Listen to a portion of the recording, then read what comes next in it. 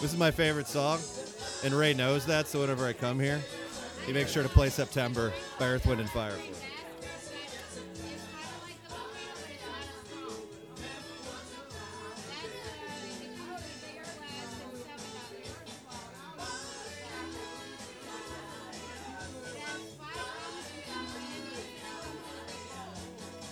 Hey everybody, welcome down to a thrilling another edition of Dive Bar Mitzvah. Hey, it's me, your pal Ian, and I'm coming at you from a weird time in a podcast. Most podcasts aren't recorded right now because I am in the middle of what I call my hiatus.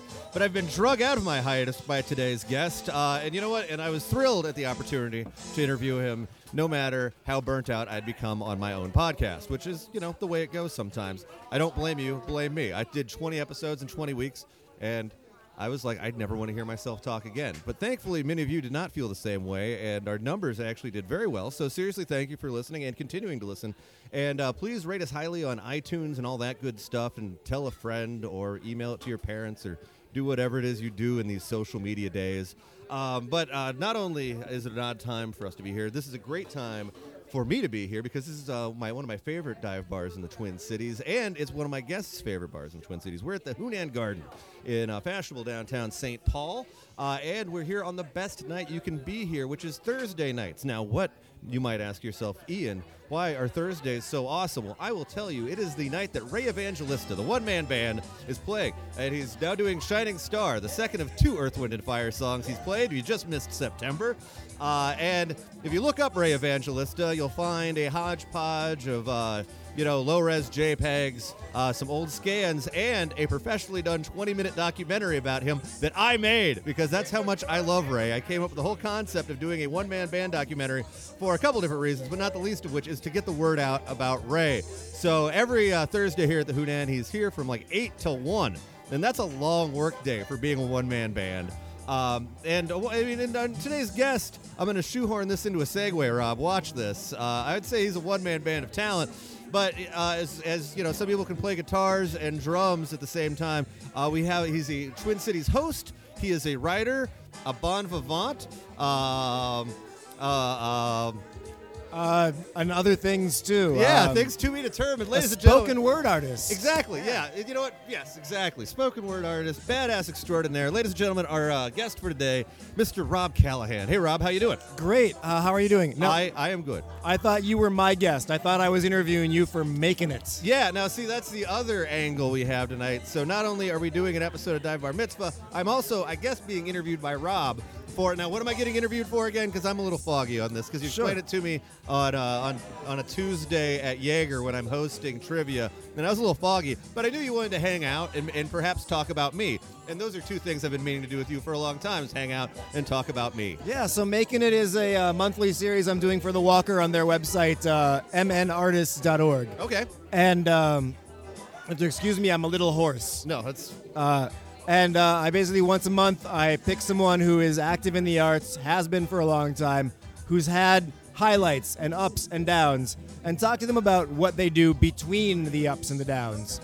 And I'm still waiting, you know? Like I feel like I had, and I don't, whenever I get approached for this, and this has happened a couple times. One time I was approached by the Star Tribune, like, how did you get that sweet job? And I'm like, I live in poverty. I wrote him back. Like, I don't. What sweet job could you possibly be referencing? And I've been asked a couple different times to do stuff sort of like this, and I always shy away because I assume none of it will reflect positively upon me. Or just like, I don't know. I don't think yeah. So, I mean, this is your job, and good thing you are a good writer, so you get to actually put a spit shine on me here, right? It doesn't have to reflect positively on you. I'd prefer if it did. But so I think we're just going to be asking each other questions for the duration of the podcast. Okay, now I wish I would have known that, because I prepared nothing, because as I said, I'm on hiatus, and I was taking that to the furthest degree I could.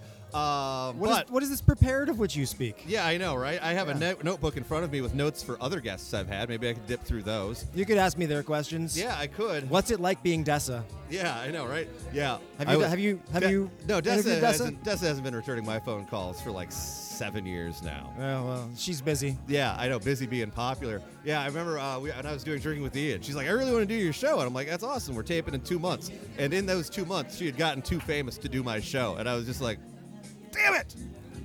in her defense, I don't think it's a too famous thing. I think it's just like she's stretched so thin. Well, yeah, I mean, and she was basically, yeah, my management doesn't want me to do anything here in town before the blowout. And I'm like, that's adorable and all, but please help me out. That's all I've got.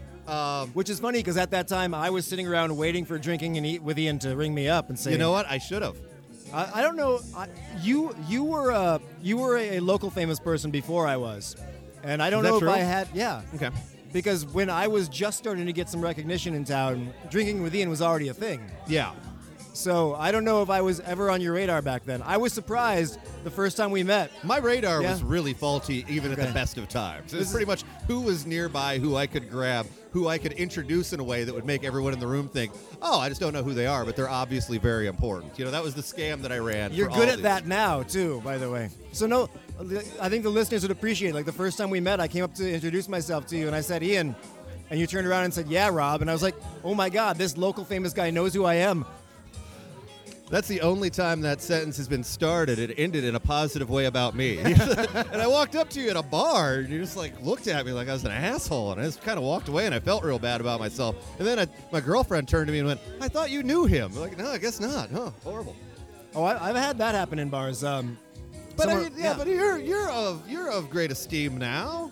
I am. I think this is just between you and me and however many thousand people listening to this. I still feel that it's mostly unearned, and I'm always surprised when I'm reminded of it. Yeah. A great anecdote. Last summer, I was at a con, and I'm talking with a local author, Michael Merriam, who is amazing. He writes these urban fantasy books, and he's got a great following. And while I'm just standing there talking shop with him, a very nice young woman walks up and says, listen, I'm sorry to interrupt, but I saw you from across the way, and I just wanted to come over and say I'm a really big fan, and I love your work. And so I backed away and got quiet so that Michael could talk to his fan. And then an uncomfortable lull goes by, and they're both looking at me like, say something, Rob. I'm like, oh, you meant me. Yeah. And then I apologized to Michael, and I talked to her. It was really weird. I mean, and I don't think I'm interesting enough to have a dichotomy, but if I did, it's that I am arrogant as part of like some sort of self-defense mechanism as my own personal broken, personality. But when it comes right down to it, I don't understand how anybody would know who I am. Like, I really think that this is all, fluff and bluster mostly. But you do occasionally get recognized when you're out just walking around. Very occasionally.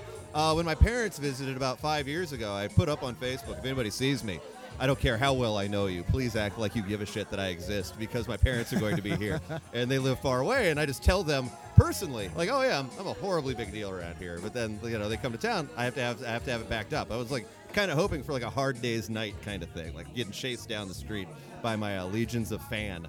Did not work. Did not work. Now, if that ever happened, would you be singing A Hard Day's Night as you run? Yeah. Because you'd have to at that point. And back then, I mean, and luckily I've started exercising a little bit, but back then I was mostly held together with like hangovers and like nicotine. Like so you can do when you're young. Yeah. Well, and I was running down the candle on that one very quickly. I would have hoarsely. Anyway. So, what have you done with your week? I have been in the unfortunate position where this week I have spent near $1,000 on carpeting and a mattress because apparently I turned into an adult. You're also a homeowner, right? I am. Now, I mean, do you ever find yourself going, how did I turn into this person? Because I feel like I've accidentally became, and manly is putting too fine of a point on it, but like I'm now proficient in some manly arts that I did not foresee happening to me. Did this happen to you at all when you bought your house? When I bought my house, two things happened, and one was the unfortunate one, which was everyone you know who has some junk they don't want, they're like, hey, you could use this in your house, and the first couple times you say yes until you get in on it, and you're really, okay, now I got to tell this to someone else and get rid of this shit. Yeah.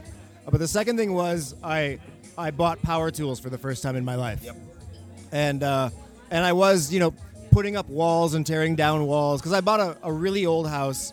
It was 135 years old when I bought it over on St. Paul's East Side. Mm-hmm. And I bought it because it was cheap. And as a writer or any kind of entertainer, your income is up and down. Yes. So you always want to have something cheap that you can afford to, go work at a day labor place for a few weeks if you have Nobody's to. clapping. How is no one clapping for Ray? I don't know. Ray's been doing this for 20 years, at least. Yeah. It's been 20 years since I first walked in here, and he was here that night. Yeah. And it was more of a karaoke thing then. Like, they billed it as karaoke, Yeah. but nobody actually got up and sang. It's So it just- was yeah. just this, but with a different sign. I came here before a wild game, just kind of like lost in downtown St. Paul because I don't really know anything about downtown St. Paul, and especially not back then. And I wandered in, and I'm kind of in this Twin Peaks Asian restaurant, and there's a little man on stage who was singing "Lady in Red" by Chris de Burgh. Yeah, he still does that one? And well, this was 15 years ago now probably. And I was like, what the fuck is going on? And I'm not leaving. Like, this is perfect. Like, this. So I ordered a big flaming drink, and I just took in the room. I mean, and when I've explained to people about Thursday nights here, it's like, you know, for sure, the entertainment is on stage. But when you take a step back, really, the entertainment is the world right now. Like, every year, pretty much immersed in a great show. Like, You are. everything that's happening. But anyway, we're not talking about that. We're talking about your house. Yeah, so yeah, I started doing renovations, and that lasted a couple of years. And there are still some like unfinished, like partially put up walls in the house because after a couple of years, I was like, it's good enough. You'll know it's a wall if you look at it. Yeah. You know, so like my bathroom has just basically a wood frame for a wall. Okay. But since I live alone, Chic magnet. since I live alone, I Yeah. don't have to like worry about the door being closed. It's But fine. but I mean, if you want someday not to be single, you might want to finish the wall, right? Yeah, no. If another woman ever guilts me into having her move in, I will Yeah. definitely. I guess that's also a good thing. Yeah, I mean, I shouldn't that say makes that. you more dating That- material that- and not yeah, that moving in material. I've only had one ex live with me in that house, and it was Okay. a long-term thing. And Yeah. and when we broke up, it wasn't like we stopped loving each other. We just couldn't live together anymore. Yeah. So those breakups, a good breakup. well, it's but good when the breakup happens. A lot Yeah. of times, I still We- love you, but I we- can't be around you. we yet were on here I am. momentum for a while. Yeah. But the way she got me to ask her to move in was by crying and saying I would never ask her to move in. And Yeah, I was that- like, yeah, okay, that's don't right. cry. You can move in. Please Yeah. move in. So that's why I say guilting me into it. Yeah, But, yeah. But she was great I for got a like very 4 of good- those 5 years. Yeah, but and she was cool with the bathroom wall. Yeah. I don't want to go into too many No, stories. and I'm not trying to exact any out of you. I'm just it's But because the bathroom that I'm talking about, there are 2 bathrooms. Mm-hmm. There was one that the house came with, but there was no shower. It was a bathtub and a toilet and a sink. And I was like, a 3/4 bath. yeah, and I'm like, I'm gonna need a shower. Mm-hmm. So I went down to like one of the side rooms on the main floor. I just tore things up and put in some new wall frames. And, Wow. Yeah. I got a very important piece of advice from a friend of my father's before I bought a house, and he had just sold his first house, like the house that he bought when he was finally old enough to get a house, and he just sold that. And he was telling me as the closing was occurring, he was finally finishing up all the stuff that he had started, and he vowed never to ever do that again. And he's like, Ian, whatever you do, don't start a bunch of crap you're not going to finish, or not in any hurry to finish, because you won't. And then you'll just be sitting in this broken house. And then someday you'll sell it, and then you'll have to do it all. And the nicest your house will ever be is the day you're moving out. And I'm like, that's a very good point. And luckily the house I got, was pretty well put together, and there wasn't too much to do or that I could even really do. Yeah. And like how you have that month after you buy a house where you don't pay anything, but you could either spend that month moving in, or you could spend that month cleaning and changing everything. I just moved in immediately because I was like, I cannot figure out how to fix my house and fix it in a month. It's just never going to happen. And I've had friends who've tried, and they'll refinish their hardwood floors or something, and because you'll walk through the house and go, the house is really nice. Too fucking bad about the floors, because it's just they look like shit because you do it in a hurry and you don't know what Yep. the fuck you're doing. Yep. So, yeah, so that's where I'm at. I am the guy who is going to have to finish this house up before he moves out. Yeah. And should I get another house, it will be it'll be as I want it when I. Yeah. I won't buy another house where I think, oh, I'm so excited to have a house Yeah. that I'm gonna buy something I need to fix up. I don't see me moving. I mean, I like my neighborhood a lot. I live in Northeast, but I don't. What else am I gonna do? Like, I got the house thing covered. Like, I now have a place to live. I can nest there. I got a bunch of shit in the basement. Like, I mean, what? I mean, my neighborhood would really have to go to shit. Are you single too? Well, I live with my girlfriend. Okay. Yeah. Well, you live together, so Yes. yeah. Okay, so if you want to let your lifestyle go for a month or two, you can't because Yeah. you make your housemate uncomfortable. Yeah. What do you mean? Oh, sometimes when I get home, I just want to throw my jeans on the floor instead of the hamper. Yeah. And I still- sometimes I do that. I still after do a that. month or two of that, there's a big pile of jeans. I might get away with 48 hours before I'm yelled at about it. Okay. Or things will just end up in a hamper, and then other things will just I ended up finding I had in my deep freeze half a dozen hot dogs, like good hot dogs, like butcher-made hot dogs, the Cadillac of hot dogs. They'd probably been in the deep freeze, I'd say 6 months. I think that's an entirely decent amount of time for me to one day go, I want a fucking chili dog. We got some chili, I got some buns. I'm making chili dogs, motherfucker. Went downstairs, deep freeze, looked for my hot dogs. Hot dogs were gone. I'm like, where are my hot dogs? And she's like, what the fuck are you talking about? Those hot dogs were like a weird color, and I threw them away. And I'm like, why did you not at least ask me? And then she looked at me like I was nuts, which goes to show that no matter how long you date somebody, they'll still look at you like you're fucking crazy when you're defending hot dogs to them. Oh, yeah. I lost my pizza cooker that way. Yeah. I had the rotating one with the heat those are lamp on nice. top. Yeah, those look cool. Yeah, well, it was ugly and didn't go with anything, and one day it was just gone. Yeah, I mean, and whenever I talk about this to anyone, and Lord knows it's not very fucking often, I just come off as a horrible pack rat. And then I'm like, well, maybe she has a point after all. So I try not to talk to other people about it, so I still feel like I'm mostly right. Fair enough. So I have a question for you. Yeah, lay it on me. Because when I first became aware of you was Drinking with Ian. Yeah. And what were you doing before that? What led to Drinking with Ian? Well, how far back do you want me to go? I started doing Drinking with Ian, but before that, I was hosting an event called Punk Karaoke in Northeast Minneapolis. That ended up involving a lot of people who went on to be in Drinking with Ian. Basically, I had gotten fired from First Avenue, or as I say, laid off. They'll say fired. I was like, no, I'm totally. Hey, how you doing? Can I? Yeah, sure. We're getting our picture taken? I want to video you guys. Okay. Yeah, oh, just be natural. Yeah, all right. But yeah, now I got to talk about me getting fired. No, but so I was at First Avenue, and my termination came, and then I was like, well, what do I want to do? And I'm like, well, maybe I'll host something. So I hosted Punk Karaoke, because that was still a novel concept at the time. Like, nobody really did. You couldn't have karaoke and punk at the same time. Those songs were not in anything. So I was like, look at me, I'm cornering the market on this, because I had a computer with an MP3 program where if I hit Command K, it would get rid of the vocals. So I'm like, I'm on top of shit. So did that for about a year, and then was like, you know what? I'm ready to take this to the big times. I'm doing a television show, because I'm like, well, nobody's going to put me on TV if not me. Because when I moved here in '94, I really thought, this is like the era of Fancy Ray was on television all the time. And coming here from Muncie, Indiana, it was a dramatic difference. Look at this. Look at all the shit happening in the Twin Cities. This place is just nuts. And then it slowly It's like a cultural oasis. Yeah, well, then it's kind of died off. And then I was looking at public access. Nobody's doing anything on public access at that point. And I'm like, well, fuck, what's going on? I was sold a faulty bill of goods here. Where's the weird shit? And then I realized, well, fuck it. I guess I got to do weird shit. So that's kind of what I ended up doing for the next, till today, till right now, trying to do some weird shit. Because it doesn't seem like Minneapolis has been it's a city that's comfortable doing it on their own. Do you think that to be? Are you from here? Yeah, I am. Yeah. But I still try to find something in common with everyone else in town. Because I do find that a lot of the people in the arts and in the local entertainment industry are not from here. Yeah. And I don't know why that is. I Other don't than, either. if you're from here, you might grow up with a lot of self-deprecation that's too intense, too much to overcome. And it took me, I And, had yeah. that too. Yeah, it takes a while to kind of take yourself seriously enough to put yourself out in a public sphere. And you never get over it. Because, like we said earlier, I'm that guy who, if I get recognized standing outside the laundromat because my dryer broke down, I'm surprised someone recognized me, Yeah. and it's just kind of awkward. Yeah.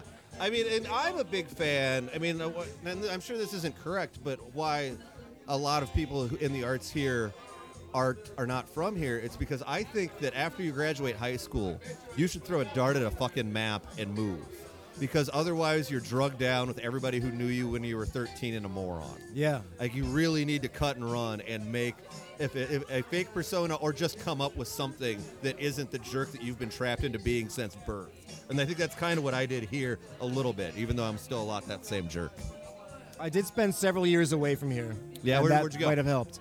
Well, I went to school in St. Cloud. Oh, so far away. Yeah, well, really, that's...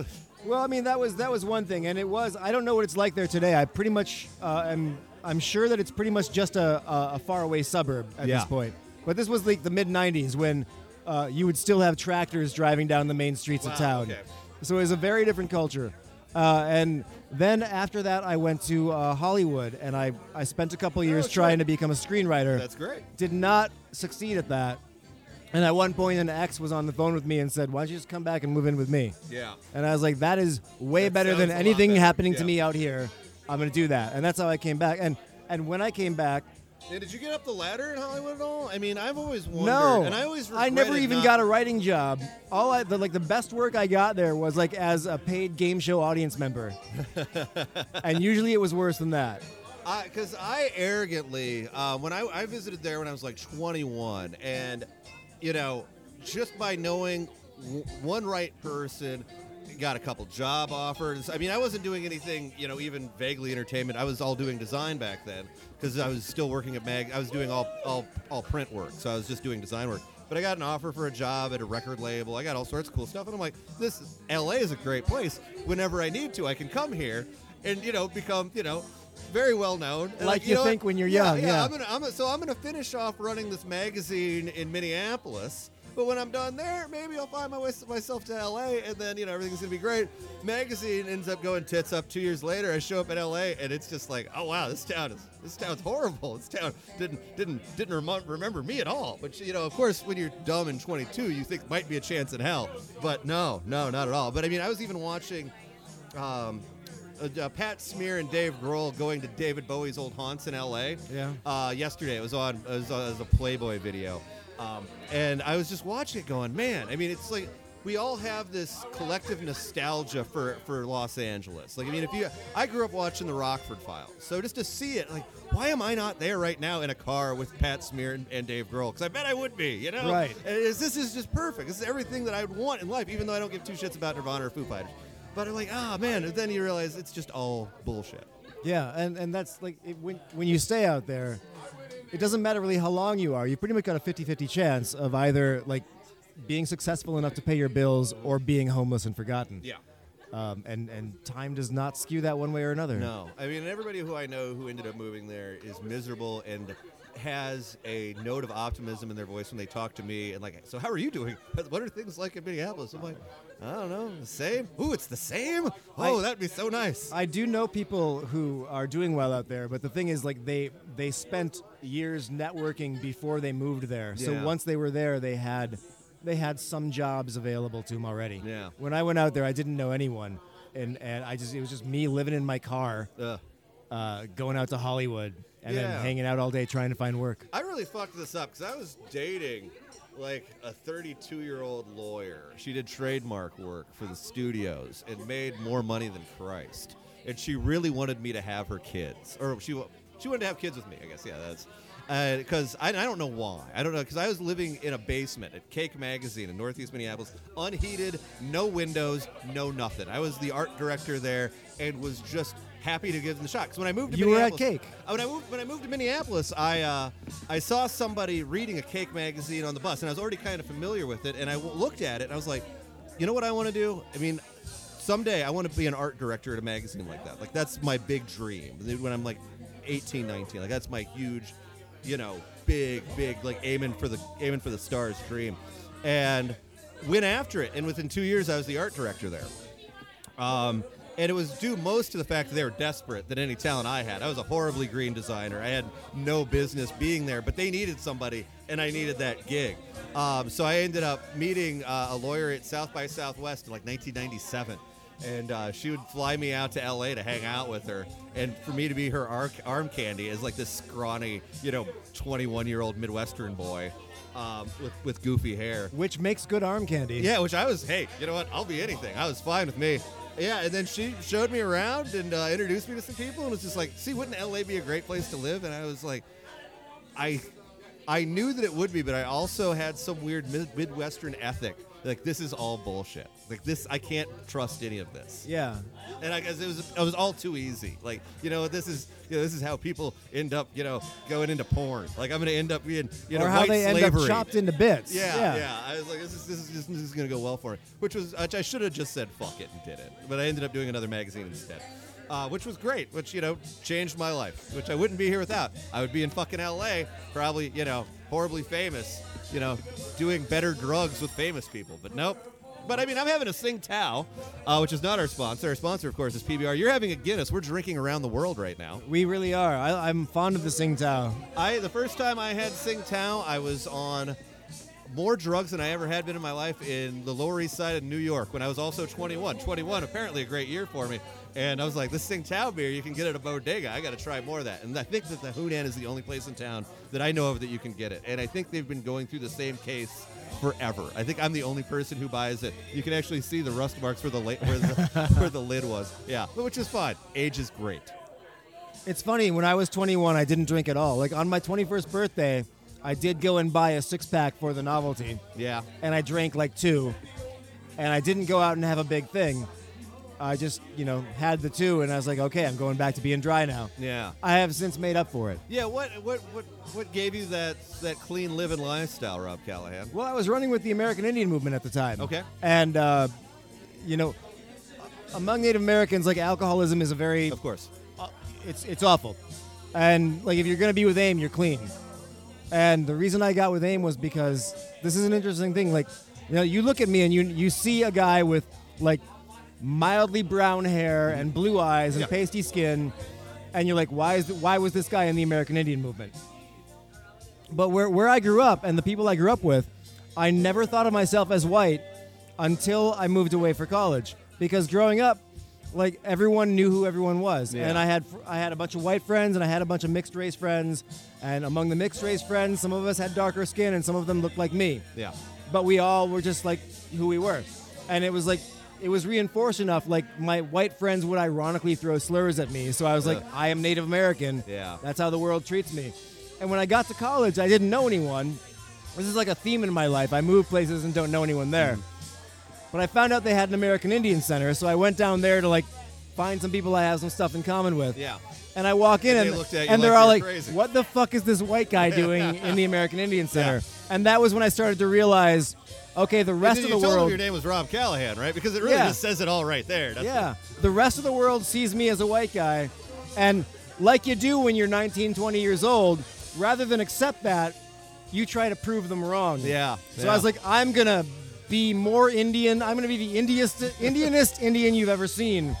And that was when I had met the guys from AIM a few years prior at a protest of the Braves during the World Series. Yeah, of course. And that was when I just started, like, coming back home to Minneapolis and, like, going down to the Peacemaker Center and getting involved and getting to know people so that I could be a part of AIM to prove how Indian I was. That was one of 2 things I did. Yeah. The other thing I did was I went and I chased down, like, census data from the 19th century Oh, wow. Okay. because... Did they even do census for No, they, natives? well, they did, and like, my family was different. Like, during that period, we're talking like the mid 1800s. There were most of the natives, and then there were the sellouts, the people that cut their hair Yeah. and went to church, and that was my ancestors. And because of that, they escaped the exile. In 1860s, there was a huge exile. All the natives were rounded up and sent out to Nebraska. And the ones that were spared that were the ones who were like servants and maids and had cut hair and spoke English and went to church. And those are my great-great-grandparents. Yeah. Were they called apples here? I think that's what they were called in Indiana. They would be called apples today. Okay. The word for them back then was hang around the forts. What was it? Hang around the fort. Okay. But it was the same basic principle. Yeah. So, because and the census did keep track of Native Americans too, but they didn't try very hard. Of course. Yeah. But because my ancestors were the white Indians, sort of, which is ironic because now I'm like a white person of color. they were on the census rolls, and that was to prove to AIM that I could run with them. I had to go get this documentation. Wow. So I spent a couple of weeks going would that down have to. been the case with anybody, or is it just because you look like you? I don't want to say. Okay. I'm just out of curiosity. That's- Like, were they giving you an extra hard time on getting through the door? I don't think it was just because I look like me. It was a combination of I look like me, and I didn't grow up knowing them all. I see. Yeah. Because, like, if you're an unenrolled, blue-eyed, pasty-skinned, blonde-haired Native American, and the people in AIM have known you since birth, and they know your Of parents course. and your Yeah, yeah, yeah. grandparents, There's they're not going to question There's it. a pedigree already involved. But if you turn up out of the blue and you look like me, and Hey, you're guys. like, oh, no, I'm 163rd Cherokee, Yeah, and I'm yeah, totally into the spirituality, yeah. there are questions, because a lot of people do that. Yeah. This So, is where I buy the dream catchers. yeah. Yeah. So maybe they put me through more ropes than usual, but But they were fine. justified in Yeah, doing exactly. it. Yeah, yeah. And the end result was I had like a paper trail to show, no, I am in fact Native American. Like So how they long- wouldn't accept a picture of my grandmother. They wanted more than that. Yeah. Okay. So now, how long did you stay with them? The really active phase was probably like 2 or 3 years, and then like after that, like I moved out to LA, and when I came back, some of my connections were no longer around here.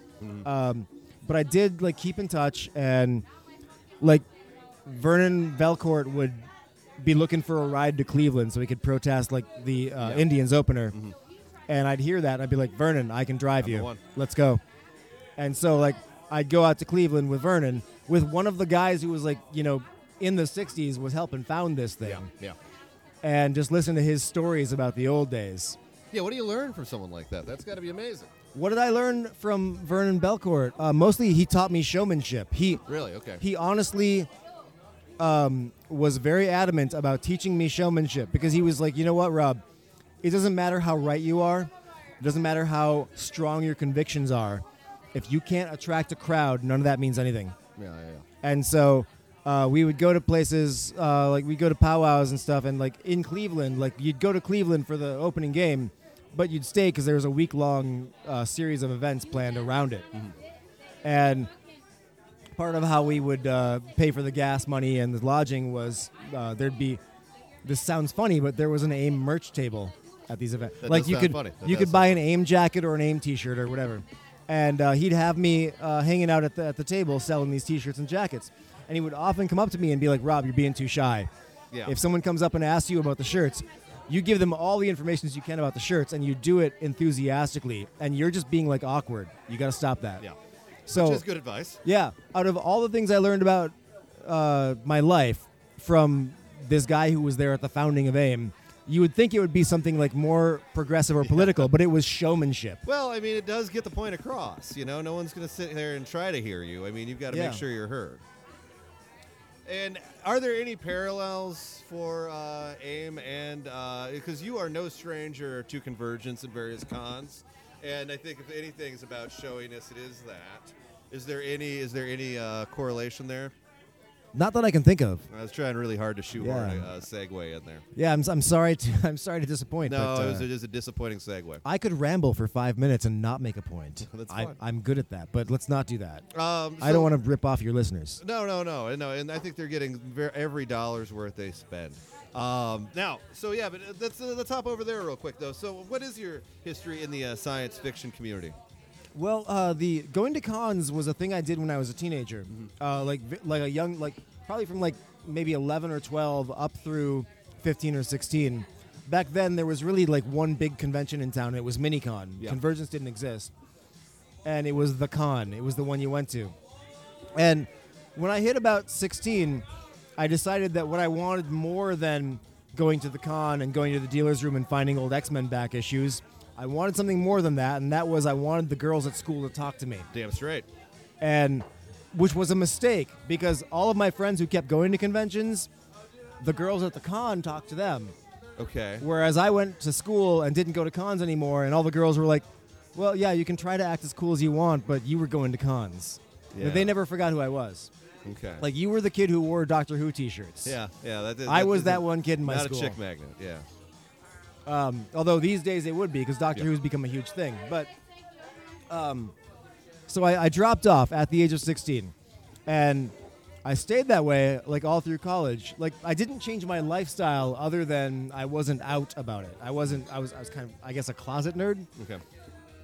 And this would happen a lot when I was in college. Like young women would meet me and they'd be like, wow, this guy is like really smart and he's pretty good looking and he's a gentleman. I'll try dating him. And it would work for a week or two until they're like, I want to go out to the bar. There's a big dance night. And I'd be like, yeah, but there's a new Babylon 5 episode on. We can't miss that. Yeah. And then someone else would come along and be like, oh, this guy's pretty good looking. He's nice. Yeah. So I had a lot of relationships, but they were all very short-lived. And then after college, I just thought, you know what? I'm an adult now. I can make my own decisions. I miss going to conventions. I went back to Minicon, and it was very small. Like, it used to be thousands of people, and all of a sudden it was a couple hundred. Really? Okay. And I found an old friend of mine, Corwin, Bruce, and I asked him what happened to this con. And he said, oh, you know, a few years ago there was a big split. Like, people had differences in ideology about what a con should be. And those of us who wanted something that was like more low-key and more literature-centered, we stayed at Minicon, and everyone else ran off and started Convergence. Yeah. And I should say in Minicon's defense, like for years they were that way, and then they were like, you know what, we need to have a broader appeal. Yeah. We need to have more than just books. So like Minicon is now just like a smaller Convergence with like less young people partying and puking. Yeah. Right. It's the old people partying and puking. But so I'd heard about Convergence through that, and I didn't go the first year after I heard about it. But the second year, I went down to join the MinStef, the Minnesota Speculative Fiction group, which is a bunch of local science fiction writers who just critique each other, run their work by them. It's a writers group. And I went to one meeting, and Hillary Moon Murphy was running the meeting, and she mentioned, if you're an author, Convergence will let you come in free for to do panels. Like, you do a few panels, they'll let you in free. They've since changed that policy, but that was the original policy. And I at that point, I had a self-published book out, and I had a small press book out. So I emailed them, and they were like, yeah, we'd love to have you.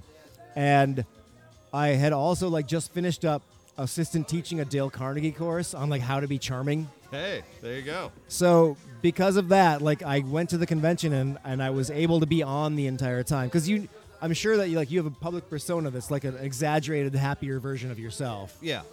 So I was that guy, and that's basically what the Dale Carnegie course taught. Like, lie and smile. Lie and smile, and remember facts about the person you're talking to. Yeah. So I was enough of a hit that first year that they kept inviting me back, and because a big personality plays well at something like this, and a lot of times I think that people are probably more meek or smaller personalities. Yeah. Much like this is something you might have learned from AIM. I'll set up my own damn segue and answer it. But yeah, big personality, right? I mean, is this what got you through? I think so. Yeah. And I can't call the big personality false, because it's not false. No. But it's a way of presenting yourself in a way exaggerated version of who I am, and it's a happier version of who. Yeah. And you probably have the same. Well, and because who wants to hang out with some mumbling jerk up on stage who stares at his shoes the entire time? I mean that if people wanted to hang out with that guy, I never would have changed. Yeah. Well, I mean, if you had a guitar, but yeah, no, I mean, that was basically what all I could do for years, is just be the mumbly guy. What changed? What? You have to put on the plumage. I mean, there's no way around it. I mean, if you want anyone to kind of if you're going to have a microphone in your hand, you have to you have to be, Kiss Alive 1. You can't just It's what I learned in AIM, which is showmanship. Yeah, exactly. And that's the only thing, and that's the only way you can pull it off. And it is all a lie, and it is all a shtick, but I mean, everybody has a lie and a shtick every time they go to work. Everybody has a lie and a shtick every time they talk to somebody, when you talk to your grandparents. It's all like, you're presenting yourself in very specific ways, and that is no different than anything else, right? No, I agree. And I'll reinforce this for the young people coming up now who think you can just be yourself and everyone will like you. Yeah. That's true to an extent, but you have to be an over-the-top, really likable version of yourself. Yeah. To get people to, and then you have to find the good parts about you. And this takes time, though, because it's one thing just to be big and over the top, but you actually have to figure out the right part. I remember being 20, and it was just like I just wanted people I wanted to be I wanted to be like in stories people would tell. Like I remember one time I met Morris Day, and the person I was with told me, "I will give you $20 to ask him what time it is." And I was like, really, I was like, oh God, I could do that. I mean, that would be. But then And you'll be legendary. Yeah, I know, and I'd be legendary to like my group of friends. And then I was like, no, but you'd also be the world's biggest fucking asshole. Like you don't want to do that. Like every time, like and it's just stuff like that where you have to be really careful on how you tread and like how do you present yourself the best way to the most people without pissing off 49% of the people who you're probably aiming at. So you can't be as divisive. That I still haven't figured out. Yeah, I'm told that I'm a very divisive person. Really? I'm very polarizing. No, I don't know it How's because that? I don't see that. the only people I ever hear from are the people that like me. Oh, okay. But some of the people who like me are like, no, dude, when I mention your name, half the people I know fucking hate you. See, I always was of the opinion, if all I hear are good things, that means that I'm doing well, and the people who don't like me fear me enough not to tell me I'm an asshole to my face. So that's kind of a win-win. I suppose. I mean, you're keeping yourself in a bubble, but I mean, unless somebody's willing to call you out on your bullshit, is it bullshit? Like, I mean, if bullshit happens in the woods and no one calls you on it, is it actually bullshit? I don't know that it is. Perception does determine local fame. Precisely. Yeah. So I did have I had one person call me out on a blog once. I'd been making fun of a particular large organization in town that is involved in the entertainment industry that had a serious diversity problem, and they were trying to do a hip-hop show, and I feel they were sincere about it. Yeah. But because of their rep, the hip-hop community just, like, jumped on them and said, you're not fucking doing this. Yeah. And I weighed in to the point where I was like, I know what their rep is, but I think they're sincere, and I know I'm also not like a part of the hip hop community. I'm a fringe member at best, but please, like, if my word has any weight, give them a chance to prove themselves. And that was pretty much the message that I had. And someone at the organization blogged about how awful I was being toward their organization and blah blah blah. And now there are times when I'm intentionally awful to people, and those are different. Yeah. But this was accidental, and so I emailed the guy, and I was like, I'm really sorry that it came off that way. It's not what I meant. Let's have a dialogue. And he wouldn't do it. He just kept sending me back, like, trollier and trollier emails until I stopped emailing him. Ugh. Yeah. So I know there's at least one guy out there who doesn't like me. Well, that's, I think, the problem that you and I have, and we've talked about this in the past, is we're both freelancey enough where you have to be careful on who you call out their bullshit on. Yeah. Because there's a number of, overinflated, self-aggrandizing bullshit institutions in this town that I would happily, just for no reason other than just to do it, just call them out on all their bullshit. But you and I are, at least I believe I'm slightly neutered because I have done that in the past and ended up getting deep in bed with people, like organizations where I'm just like, you know what, I was just being a bit of a reactionary asshole. Turns out it's not that bad. Or maybe I just think that because now they're paying me. I mean, have you ever found that to be a problem? Absolutely, and that's all I want to say at this point. All right. It's not the Walker. Yeah. All right, good. A few months back, you were on Shannon's podcast, which I'm one of the main guys on. Yeah. I mean, which I would have called your podcast, but apparently it's Shannon's podcast. It is. Shannon doesn't admit this, but it is her podcast, and the rest of us are there because she handpicked us to be on it. That's great. But I asked you, I heard a rumor that Drinking with Ian was going to start back up for there was like an alcohol network that was starting online content. Mm-hmm. And you sharply dismissed it immediately. That's not fucking happening. That's not even remotely true. Would you ever consider starting it back up? No. Why's that? Because it sounds good to give a sharp answer. Okay. No, I mean, you know what? Honestly, it's such a strange thing to even consider because nobody's even sniffed around. Okay. Like, it's not like I've like going, oh, that offer isn't good enough. Like nobody, it's a footnote in a handful of people's lives. People barely remember it. Like the magazines I did. It's just kind of like, this is flotsam that somebody barely remembers seeing 10 years ago. Like, I mean, I don't think it wasn't held in high regard. I mean, by a handful of people it was. But, I mean, it just was a thing that we did and that I don't think got the traction it should have, nor was taken as seriously as it should have for, if no other reason, the amount of work that went into it. And that's why I'm always kind of gun-shy about a lot of this stuff because there's a lot there's a lot of blood that went into it. There's a lot of very, very hard work that went into it. And after it's all said and done, I mean, you feel like you're kind of like trying to throw something back into the ether, like trying to, I mean, so when I remember, yet again, when I moved here, there were some really cool things happening that I really liked, that I really, really strongly wanted to be a part of, and that's how I got a job at Cake, because I really liked what they were doing. I really wanted to do it. So when I thought, I got a little older, I thought I would invent things that younger people, my younger analogs would want to end up doing and kind of, get their start in doing something like that, and it just never happened. I get that. I'm in that phase now. Yeah. And I just never, I never ended up getting anybody kind of climbing up and going, hey, I'm 19. I don't really know how to do this, but I've got time, and I'm interested in giving it a shot. So I'll definitely would. Ooh, cupcakes. Oh, thank you. Thank you. Oh, we just got cupcakes. Yeah, so I don't know. I mean, so I'm kind of jaded about the whole damn thing, but I mean, I'm very proud of it. I look back on it very, with a big smile. But I mean, I think that the meat grinder of history just kind of chops a lot of stuff up, and unless it is a huge mainstream success, I think it's largely forgotten. And I believe that most of the stuff that I spent 15 years of my life working on, it's largely forgotten. I mean, if it was ever known in the first place. Right. Which is a shitty thing to say, and it's fatalistic, but I mean, that's one of the main core of why when you ask me to do something like this, I'm just like, nobody gives a fuck. I know no one gives a fuck. That's not what this is about. No, well, yeah, it's the name of the article. I have no idea what this is about. This is about the Walker was like, Rob will let you write a monthly article for us. Do what you want. That's what this is about. Yeah. All right. So we're coming up on the 10th anniversary of Triviasco. Yeah. How'd that start? Well, I was, doing the television show, and the television show didn't pay shit, obviously. It did not pay at all. So I had to figure out a way to kind of parlay the modicum of fame I had doing the show into a modicum of income. And that's precisely why I started. Like, I don't know, I could, because I'm doing punk karaoke, so I kind of knew that thing. So bar events became kind of an idea to me. So after doing karaoke, what do you do? Well, what do bars have? Because I wanted to kind of subvert normal bar-goer experiences, like what people are used to karaoke, but we'll do it with a slant. Okay, well, people are used to trivia, so I'll do it with this slant. It'll be louder and obnoxious, and and be dumb. And that was kind of how it happened.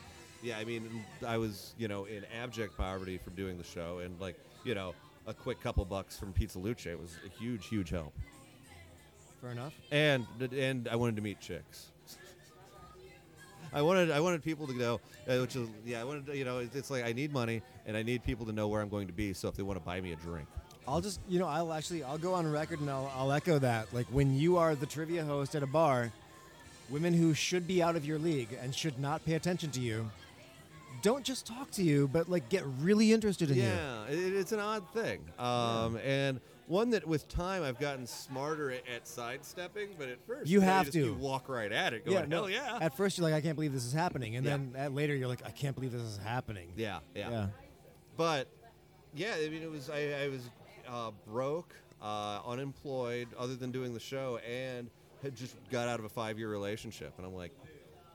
And I just happened to stumble upon, this will solve all of my problems. I will have enough money to eat, and there might be girls there that want to talk to me. So it'll solve all of your problems and create new ones. Exactly, because I was dead tired of my old problems. I'll take as many new ones as I can get my hands on. Yeah, variety. Yeah, damn straight. Like, I mean, I've gotten pretty good at dealing with these problems. So now let's try some new ones. And yeah, I mean, it's like getting older. Like, I don't think that I've gotten. Like, I mean, I'm going to turn 40 this year, which is horrifying. But I don't really feel like I've ever really gotten that old. I just think I've gotten better and better at being like 27. Like every year I'm a better and better 27-year-old. You do present 27. Thank you. I try. Let me segue about the getting older thing, because in my experience, I'm 40 now, and what I've found over the years is like it doesn't matter how hard it matters how hard you try. Try absolutely as hard as you can, but there's still an element of luck and timing to it. Of course. And so I've seen friends of mine become far more successful than me. Mm-hmm. And I want to be jealous, but I'm not, because I'm just so glad my friends are successful. Have you had friends like that? Successful ones? Yeah. Because like you hung out with Malman years ago. Yeah. And he's doing great. Of course he is. He's still not like a household name, but friends, he's not hurting either. No, he's doing great. I mean, and more power to him. But I mean, I've got gold records on my walls with people from people I grew up with. Like, I turned down being in a band that sold millions of albums just because I was like, this pop punk thing's over. Yeah, it's I'm gonna go do this drinking with Ian thing. Yeah, It'll be I great. got this dumb television show idea I'm thinking about. But I don't think there's any shame in that because, I mean, who wants to be on somebody else's ride? Right. Fine, I'll just come up with my own dumb idea, and either it'll work or it won't. But no, I've had a lot of friends who've gone on and done pretty well for themselves. But I mean, I actually like it. Like, the more people I know who have money means that, if I need to get bailed out of jail someday, that's just one more person I can call. Like, hey, remember how much fun we used to have? Well, I was still having fun until about 3 days ago. And if you would like to help me, I'd very much appreciate it because you know who I know, and you're pretty much the only person I can call. I do have those friends. Yeah. Yeah. Yeah. So I remember when Diablo Cody got her Oscar. It's just like, isn't that right? Doesn't that chap your ass? Like, why would I care? Like, I barely know her. And you know what? And now I know somebody with an Oscar and, presumably a decent income. You know what? I mean, if I get cancer and I have to have some sort of fundraiser and somebody writes a very well crafted email to her, maybe she'll be responsible for taking part of a tumor out of me. Hey, awesome, I never met Diablo, but I was jealous of her before she ever went to Hollywood. Yeah. Because I was jealous that she was a City Pages blogger. Yeah, the Pussy Ranch, yeah.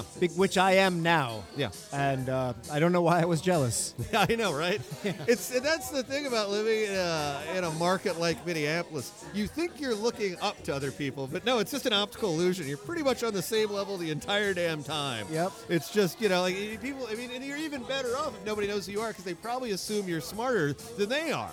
But once you have some time to prove it, they're just like, Thanks, Joe. Hey, Joe. He didn't notice it was me. Did he notice it was you? I hope so. But, yeah, I mean... and Joe had black hair when I first started coming here. Yeah, that was a while ago. Yeah. Joe being the owner of the Hoonan, who's had this place for 40 years, I think. I think he got it in, like, the late 70s? At least since 95. That was the first time I set foot here. And wrapping up a little bit here, but yeah, Joe actually has kept this place in business. There was a McDonald's across the street that went out of business when the light rail came through here. Like, it took like 2 years for him to build it, and all the business around here went tits up, and he fought his ass off to keep this place open. So that's another reason why I'm happy to be here with you today, Rob, here at the Hoonan Garden. Every Thursday, Ray Evangelista, 8 o'clock till 1 o'clock in the morning. They have volcanoes.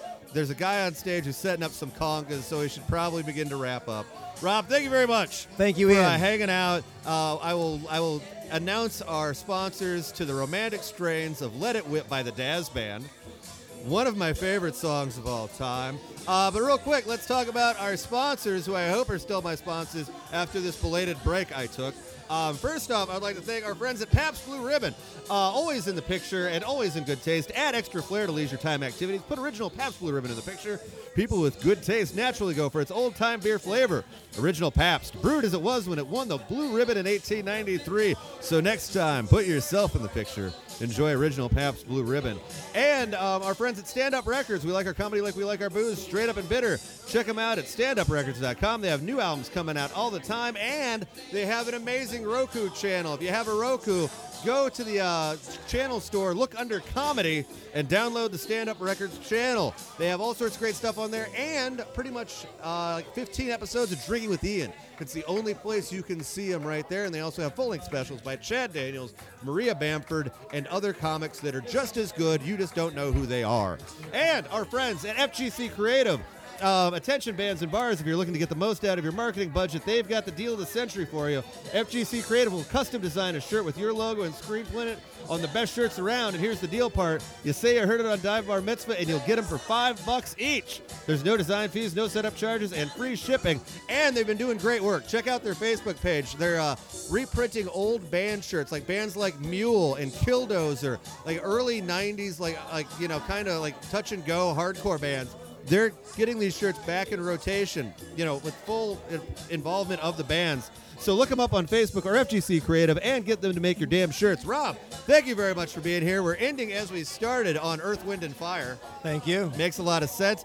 It was a lot of fun talking to you, and hopefully I said something that was vaguely interesting. So if you have to write this article, We shall see. Yeah, I know. I'm not overly optimistic. Everybody, thanks again. I will see you back here before you know it. I think maybe, I don't know if I'm going back weekly or bi-weekly, but yet again, rate us highly on iTunes and spread us around to everybody who wants to hear us, because that's what keeps us going. So yet again, thanks for listening, and we'll see you next time.